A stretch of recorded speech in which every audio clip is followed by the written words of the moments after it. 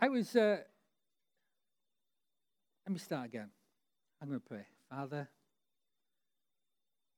I just pray that we would hear your heart and your voice this morning. That we would understand the urgency of the times that we live in. That in this moment there's an opportunity to save people,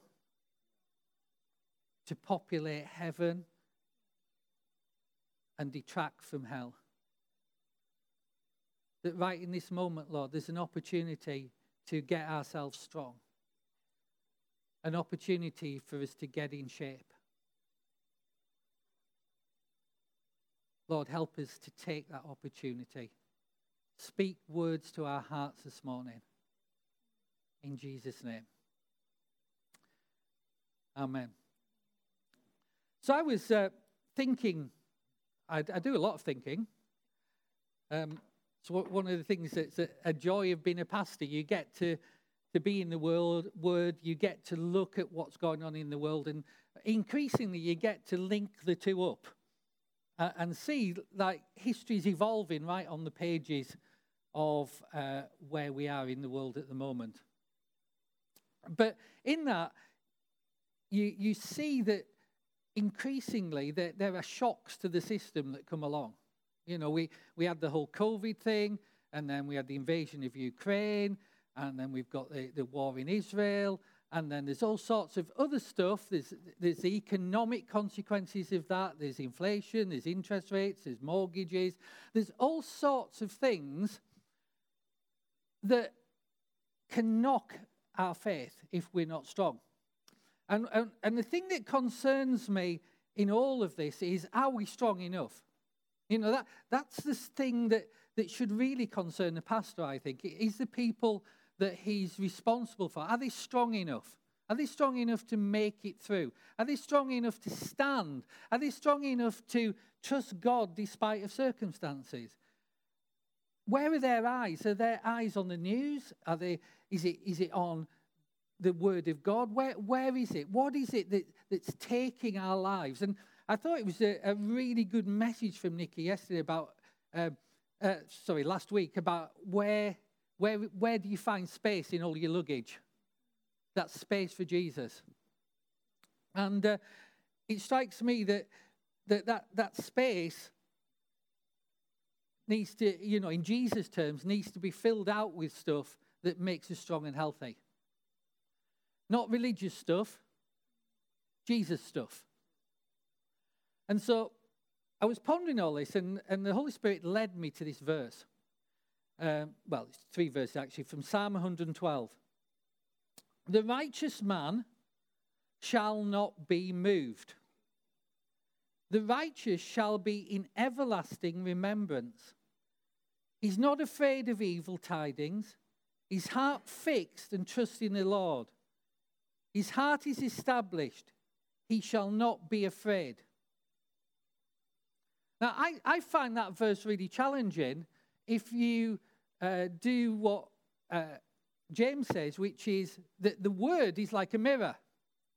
So I look at that word and I say, okay, how do I measure up to that word? You know, is it true that I'm not moved? Is it true that I'm in remembrance of what God has done for me and what he's promised and what he said? Am I afraid or not of evil tidings? Is my heart fixed on him? Is my heart established in him? So I read that and I look at it and I compare my life to it. And that's how the word's supposed to work. Now, it's not easy to stay steady, is it? To be that established, unmoving person that's described that. It's not easy to do that when the economy's shaking, the world's rocking, there's wars, there's politics, there's all sorts of things going on. And so it's not easy to live out what we see in that word. It's not easy to be that person. Because all these things that keep coming along seem to be more and more frequent. And it's not only that, we're just more and more aware of them as well because of the technology. You know, something happens in the world, you know about it 15 minutes later on the other side of the world. And so how do we respond? How do you respond? How do I respond? And stay on your feet rather than getting knocked over by all this stuff that comes along. And that's what I want to talk about this morning. This isn't a difficult message. This is kind of this is where we put our luggage. This is what we fill those spaces up with. This is Jesus stuff. So the idea is that instead of letting our joy and our peace go up and down with the stock market, or go up and down with the latest thing on the news, or go up and down with by-election results or protests or whatever, instead of let that happening, then we're called to be unchangeable like that man in the Psalms, unmoved by it. So when we look at that and we take that challenge, for me, I think, well, I've got a long way to go till I'm that unmovable man. Because things do come along and they do challenge you and they do rock you. And if you take your eyes off Jesus, then you only have yourself left. And so I look at that and I go, right, okay, Lord, you've said your word's a mirror. You've said that you put it there for me to look at. So I want to look at that and understand how I can become that unchangeable man, unmoved by what is around me, but moved by the word of God. And so how do you do that? Where does that kind of faith come from? And that's what I was asking the Holy Spirit when I was praying about this. Where does that sort of first faith come from? And he showed me three things, and they're simple things. So we're going to be simple this morning. But if you understand what I'm saying, you'll understand that the simple things are often the deepest things. And so we want to understand simply, but we want to apply it deeply. So, firstly, this is what he showed me. So where's the first thing? And the first thing is to remember who you are. When all this is going on around you, you remember who you are. And often we find it difficult to be stable. Often we find it difficult in the face of whatever circumstances come in our life, or whatever diagnosis, or whatever bank statement, or whatever bill, or whatever relationship issue, or whatever else comes along. We find it difficult to be stable because we've forgotten who we are. Or maybe we've never known who we are.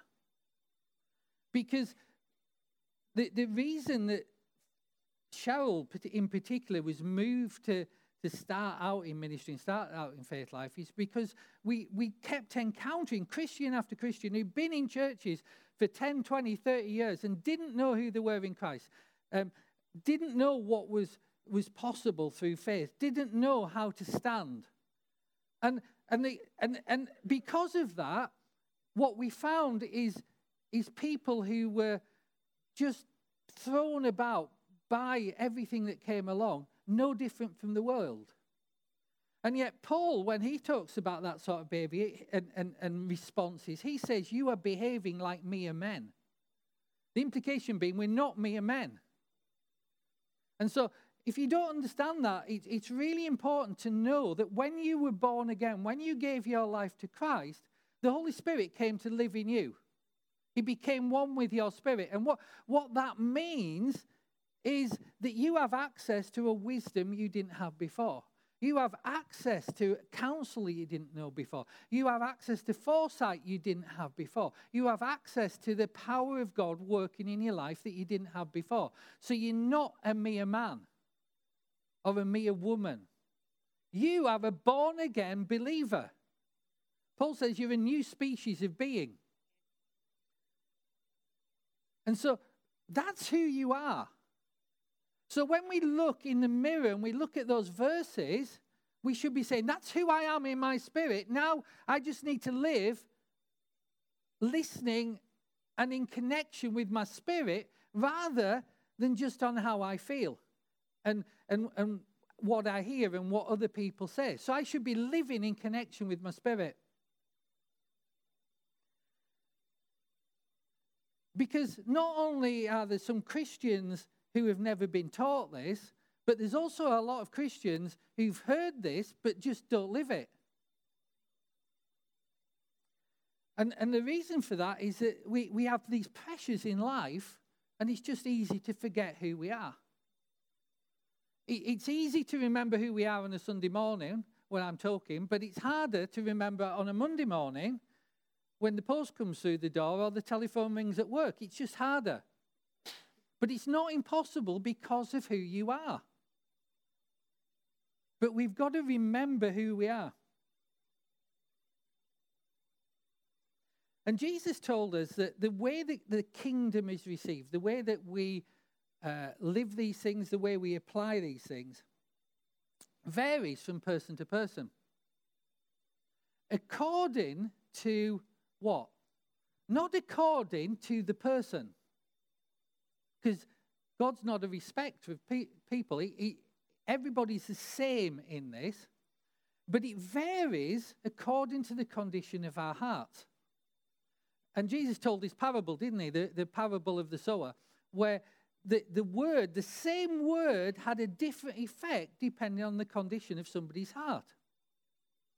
So what that tells me is that we need to look after our hearts. And looking after our hearts firstly involves remembering that the Holy Spirit is one with our spirit, and that is right at the center of our being, and that's where we live from.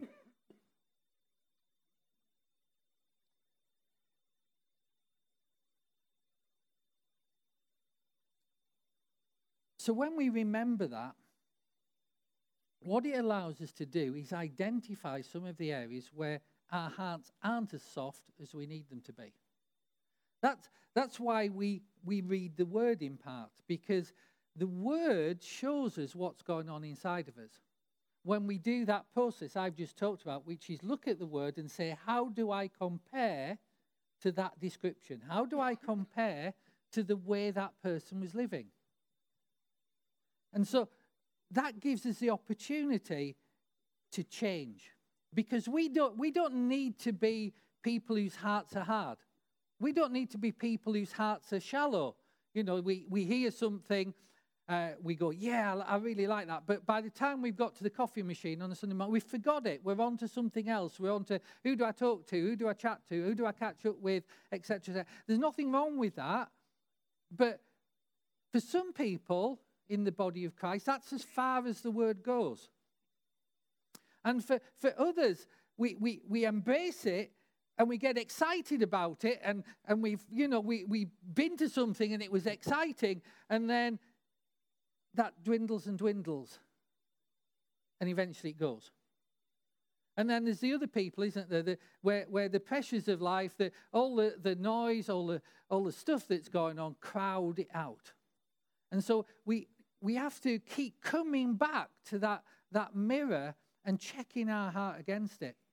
Because the Holy Spirit in our heart is there in order to change us, to strengthen us, and to build us up, so that we can be that person.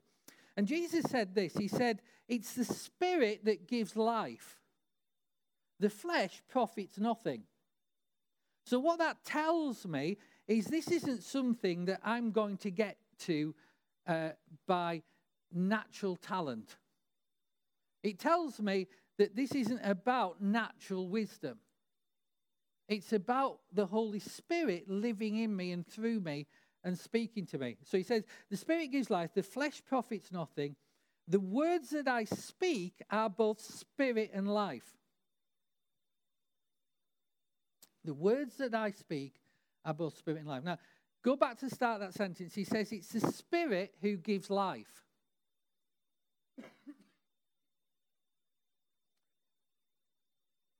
I don't know if you, perhaps some of the older members in the church will remember this, but in my version when I was growing up, that says it is the Spirit that quickens. The Spirit that quickens. And I used to think that means that it like supercharges my life. So I could like go, I'm like revved up and I'm going for it. And like I'm on fire. And that's not what that word means at all. So when you look at it, this word translated quickens, what it means is it's the same word as you would use to, I don't know whether you do this. My mum used to say when I bit my fingernails as a kid, you'll bite it down to the quick.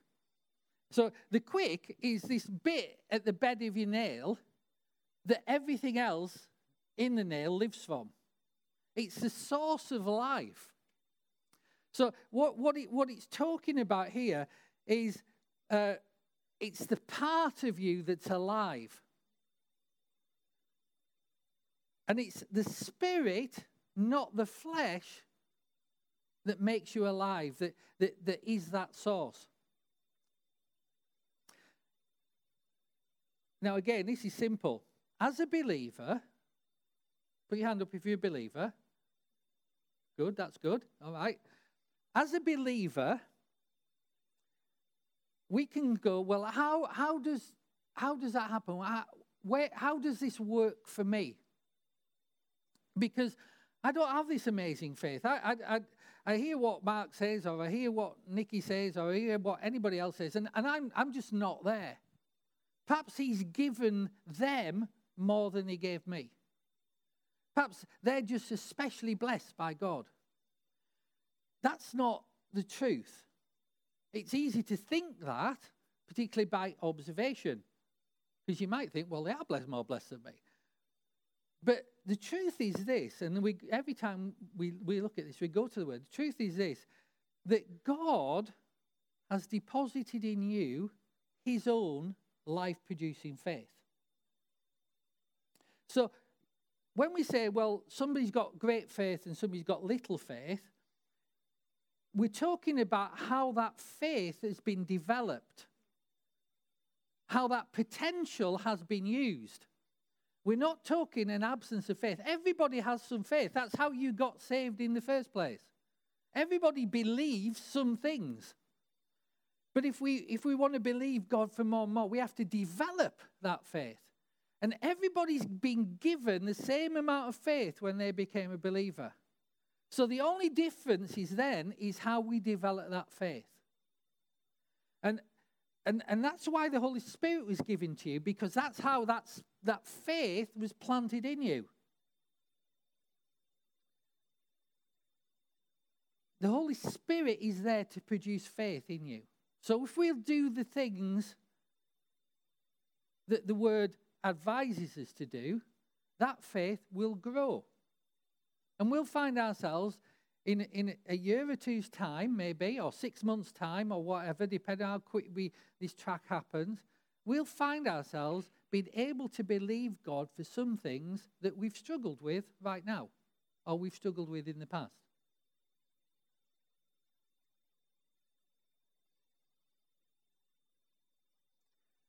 So, how do we develop that faith? So, remembering who we are, because we have the Holy Spirit in us, we've been given God's faith put in our hearts for us to develop. So, how do we do that? Now, often when I've asked that question, I can get like loads of opinions and loads of ideas about how we do it. But actually, the Bible really talks and focuses on two things that grow our faith, irrespective of circumstances. See, other things grow our faith. Let me just tell you that. Other things grow our faith. For instance, being around other believers who are walking in faith on a consistent basis will grow your faith, because you'll hear what they're saying, you'll see the results of their prayers, and you'll go, oh my goodness, it works. So that grows your faith. So that's why it's important to be around other believers. That will grow your faith. Sometimes testimonies will grow your faith. Hearing testimonies from other people will grow your faith. But the two things that the Bible guarantees will grow your faith are the two things that I'm going to focus on. A simple way of looking at this. Okay, so when we were on our sabbatical out in Portugal in May, we were in a really nice hotel looking out towards the sea. And we'd been there a couple of days, and then the hotel seemed to be transformed. It kind of went all yellow, and there were signs all over the place. And we realized that apart from us in the hotel, everybody else in the hotel was there on a worldwide conference. So they were all here from all over the world, and there's me and Shez wandering around. And this conference was something that you might have heard of, that Cheryl had heard of before, because Ellen had told her about it, called Zoe. Heard about Zoe? Yeah, and so Cheryl just happened, because she's Cheryl, to engage in conversation with the worldwide marketing director of Zoe, who, of course, told Cheryl how amazing it was. So if you don't know what Zoe is, it's kind of started as a research project in COVID between King's College in London and Harvard in the US. And basically, they're looking at how different people respond to different forms of nutrition, because apparently we don't all respond the same. That's why diets work for some people and not other people. So it's a research project, but it's also a kind of get your body healthy project. So we're there, and we're thinking, like, so you can imagine, just Cheryl's got this from the marketing director. I now have 9 days of listening to Cheryl talk about how we need to get fit and how we need to get healthy. And all this sort of thing, and she's marching us down over the cliff tops and along the beaches, and she's going for it. And right at the core of it all is two things: good food that works for you and exercise. Okay? Good food and exercise. Unfortunately, a lot of the good food looks green. It does not look like chips or steak or curry. Anyway, so we need food and exercise to be healthy physically. Yeah? And it's got to be the right sort of food, because we're all eating all the time. But what it produces depends on what we put in. So if we eat junk, we get junk out. And if we eat good stuff, we feel healthier and better. And so to be healthy, you need food. To be spiritually healthy, you need spiritual food. Get that? To be healthy, you need food. To be spiritually healthy, it's not any different. You just need spiritual food. So what is that spiritual food that we need? Let me read you a passage from Proverbs. My son, give attention to my words, incline your ear to my sayings. Do not let them depart from your eyes. Keep them in the midst of your heart. That's where the Spirit is. So you're putting something into your heart. For they are life to those who find them and health to all their flesh. Who wants life? Who wants health in their flesh? That's what I want. I want life. I want joy. I want health. I want to be brimming. I want to be full of energy.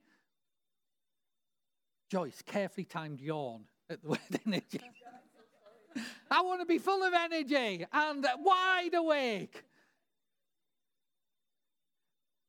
So I need spiritual food that's good for me.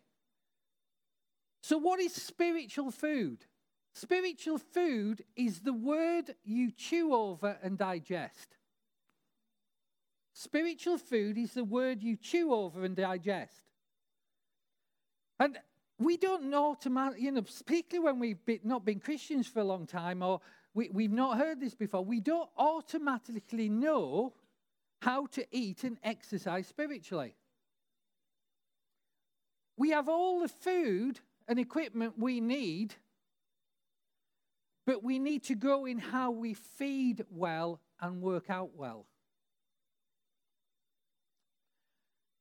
So I remember Matthew, our son, having his first driving lessons.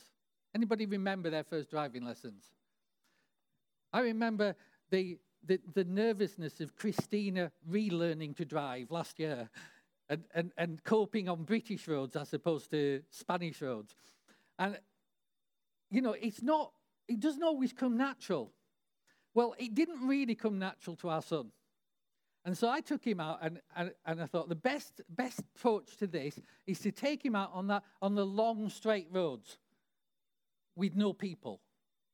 I thought no people's good. So we went on this long road over to Fulbourn and then out to Bolsham. And I noticed two things about Matthew who's driving, because this was quite early in him learning to drive, and you know how you kind of really have to think about what you're going to do with the clutch and the brake and the indicators in your mirror, and it's kind of all unnatural. And Matthew had this thing in that he got easily distracted by cars coming towards him. And you would find him wandering off and having to be told to straighten up. And you know, particularly if you took him out when it was dusk or at night, the lights attracted him. And whilst this learning to drive was all really unnatural at first, he actually persevered, and obviously he learned to drive. And now, you know, there's only Cheryl worries about his driving. Every time he goes out in the car, she tells him, you know, be careful, drive carefully, drive slowly. You've only got a little car, you know, all these sort of things. But he drives now. He's a good driver. But believers do the same thing as my son did, in a spiritual way, in that we get drawn to what's coming towards us instead of keeping on track.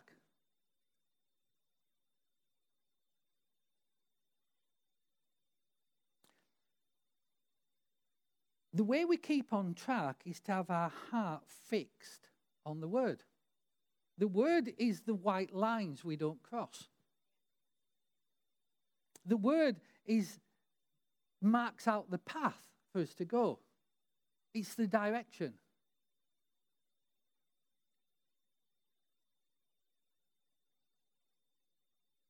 So how do we do this? Well, yes, we've got to concentrate and we've got to get the Word in us, and we've got to understand the Word. But we've also got to live it. And that means we actually have to apply the Word. So that's why spiritual food isn't just knowing the right ingredients, or that green is good for you, all those sort of things. That's not what. You actually have to chew it over and digest it. That means you've got to take it in a way that provides nutrition for you, in a way that develops you and grows your faith. John says this, he says that we have everything we need to be mature children of God. Says that right in John chapter 1. So you've already got everything you need to be mature children of God. You've got the processor unit inside it, the digestive unit inside you to use that spiritual food. So we need to get that spiritual food in, the good food for us, and then let our digestive units have a go at it. We need to chew it over, and we need to use it. Because when we do that, it nourishes our inner man, it nourishes our spirit man, and that faith comes forward. That faith that we need grows. That faith to stand firm. That faith to not get drawn away by the headlights coming towards you or the traffic coming towards you, but to stay on track.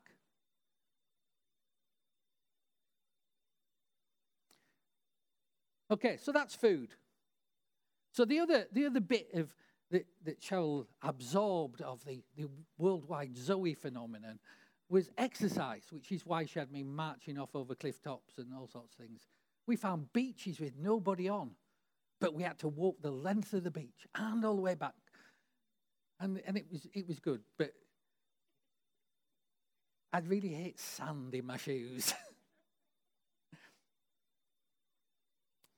You see, what happens when we eat?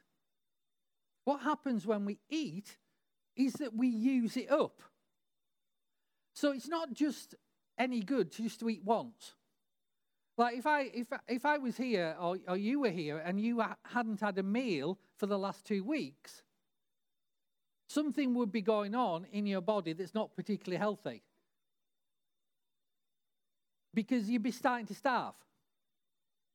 And that's not good for you. So we need to eat regularly. But the reason we use up that food is exercise.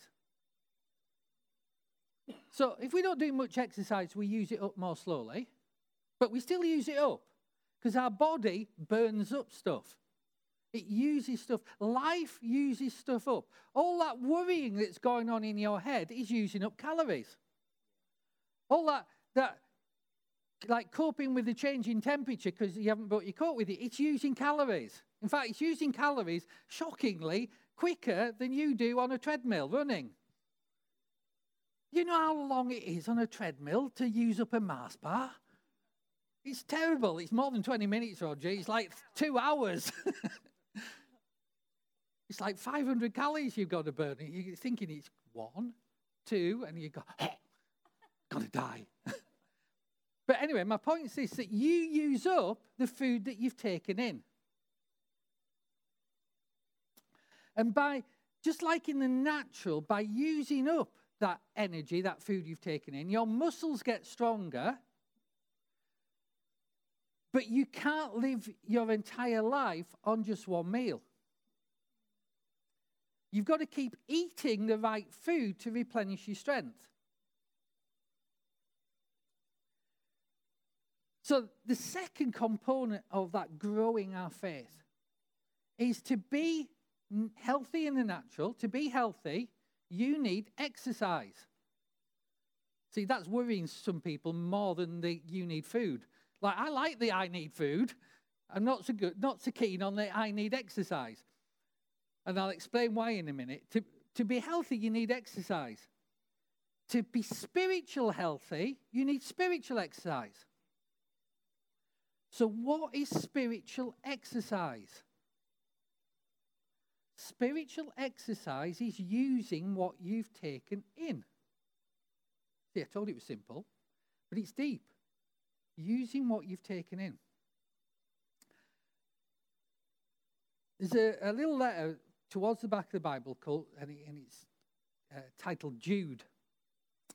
And this guy called Jude, he says this: keep yourselves in the love of God, looking for the mercy of our Lord Jesus Christ unto eternal life. Keep yourselves in the love of God, looking for the mercy of our Lord Jesus Christ until eternal life. So who's this guy with this amazing wisdom? Because I'll explain why that's just so spot on in a minute. So this guy Jude, anybody know who Jude was? Put your hand up. Don't shout it out. We've got one. Okay, well, I'm going to tell you who Jude is.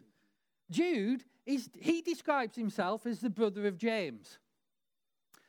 Anybody know who James was? James was Jesus' half-brother. So James at this time, he's head of the church in Jerusalem, and Jude's going, I've got the kudos to be able to say something here, guys, because I'm James's brother. And he's the guy with the authority. I'm saying the same things as he would be saying. So Jude was actually Jesus' brother. And for a long time, when Jesus was on earth, Jude was a skeptic. Jude comes along, you miss it sometimes, because actually in the event, he's actually called Judas. So Judas is one of those that comes along with Jesus' mother and James, and they try and persuade Jesus to stop what he's doing and come home.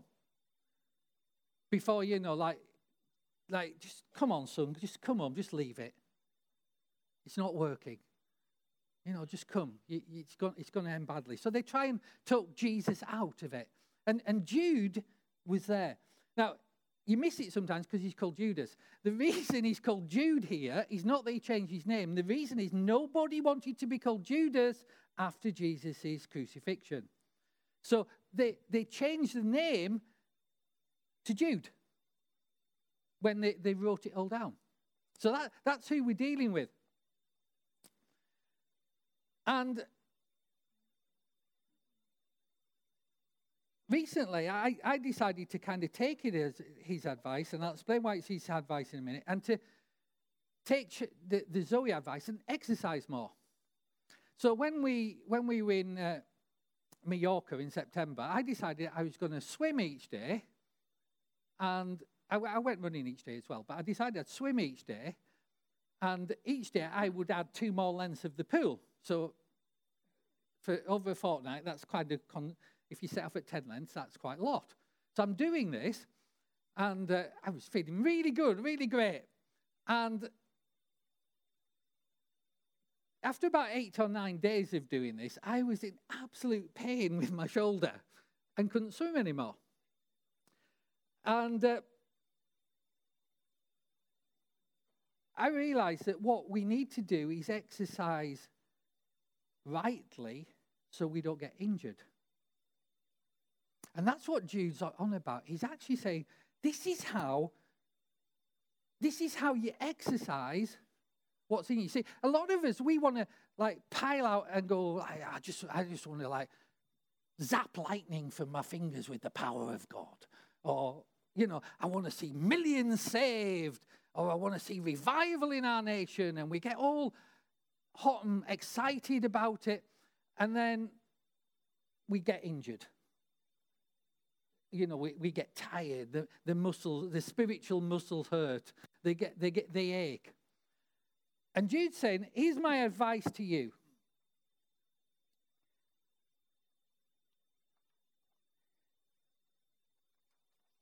Keep yourselves in the love of God, looking for the mercy of our Lord Jesus Christ unto eternal life. That word keep, that's the key word there. It means we've got to do something. This is the exercise. We've got to make sure that's where we are, in the love of God.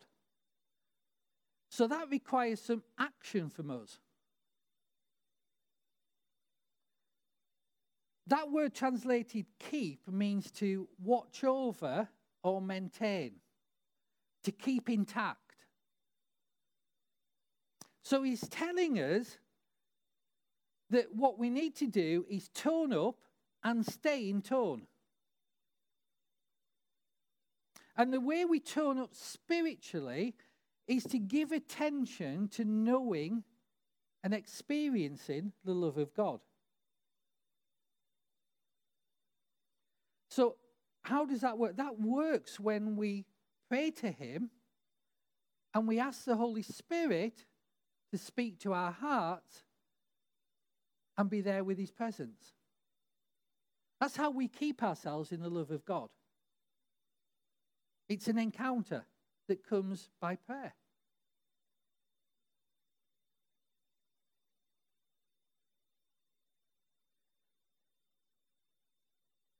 But is that the whole picture? Is that all that we need for spiritual exercise? Well, that word keep helps us with that as well, because what it's also saying is that in getting in shape, we need to guard against the things that come along and throw us off track. So we need to do it in a way that you don't end up with the injury. So what does that mean? It means we have to guard against things that would throw us out of the love of God or make it hard for us to experience the love of God. And that are things like offense. Offense is massive. I've seen offense destroy believers' walks with Christ for years, decades. It's understandable in the natural, but spiritually, it's poison to your system. It's a shoulder injury. It's a broken leg. It's a heart attack, spiritually. Unforgiveness. Bitterness. Here's the big one. I used to think offence was the big one. But offence often goes further and becomes vengeance and revenge. That should never, ever be the mark of a believer. Wanting vengeance on somebody.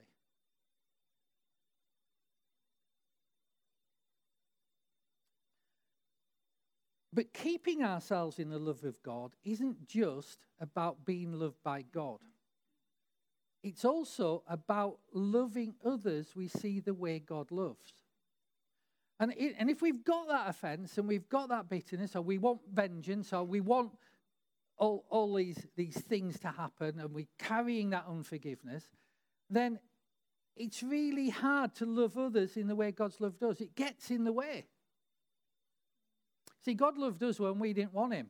He had every reason to be offended by us, every reason to be unforgiving, and yet he forgave and he gave us mercy. That's what he says when he says, looking for the mercy of our Lord Jesus Christ. Recognizing that actually we're the first people that need mercy. We're the first people that need to experience God, but we also need to live that out in the way we deal with others. So to stay in tone, we need to tune to love.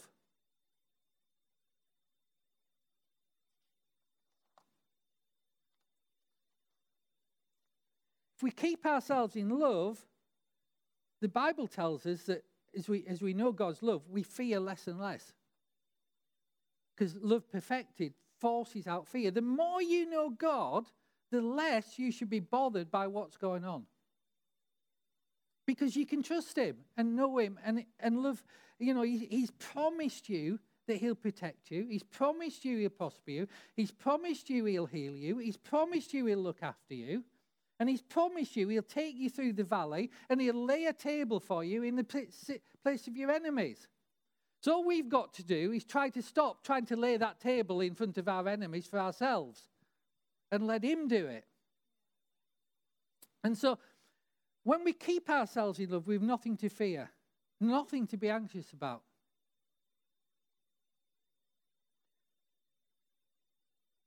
So we need food and we need exercise. We need to tone up or we'll blow up. It's so important. You need to be spiritually toned or you'll blow up when stuff comes along. So you have to, it's not an either or. You have to tone up so you won't blow up. So just like I tried to tone up without really engaging the Spirit in it and having any wisdom, my shoulder's blown up and it's been painful for ages. And it's still painful. But we need to do both. We need good food and we need the right exercise. And that exercise is not only being loved by God and letting him love us, but loving others and keeping our hearts and getting that other stuff out of the way.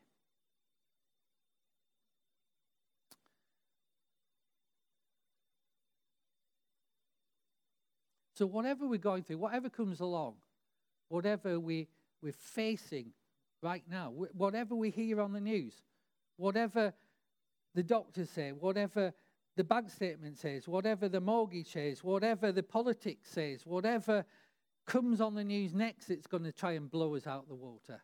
Whatever your neighbor says, whatever the internet says, whatever somebody in your workplace says, you can come through. And you can stand stable in the midst of the coming through. It's one thing to come through, but if we're going to be that everlasting man, we need to be standing stable in the midst of coming through. You see, many Christians come through, but in the coming through, 5 years have gone and nobody's seen them stand stable and nobody's been reached by them. Because we look like the world. And right at this moment, we can no longer afford to look like the world. Because it's not working. We need to look like that righteous man who is unmoved by what's around them. Let's stand.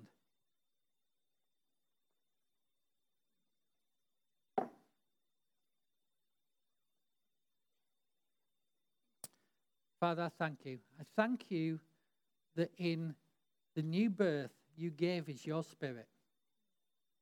And I thank you that means that we have your faith deposited in us.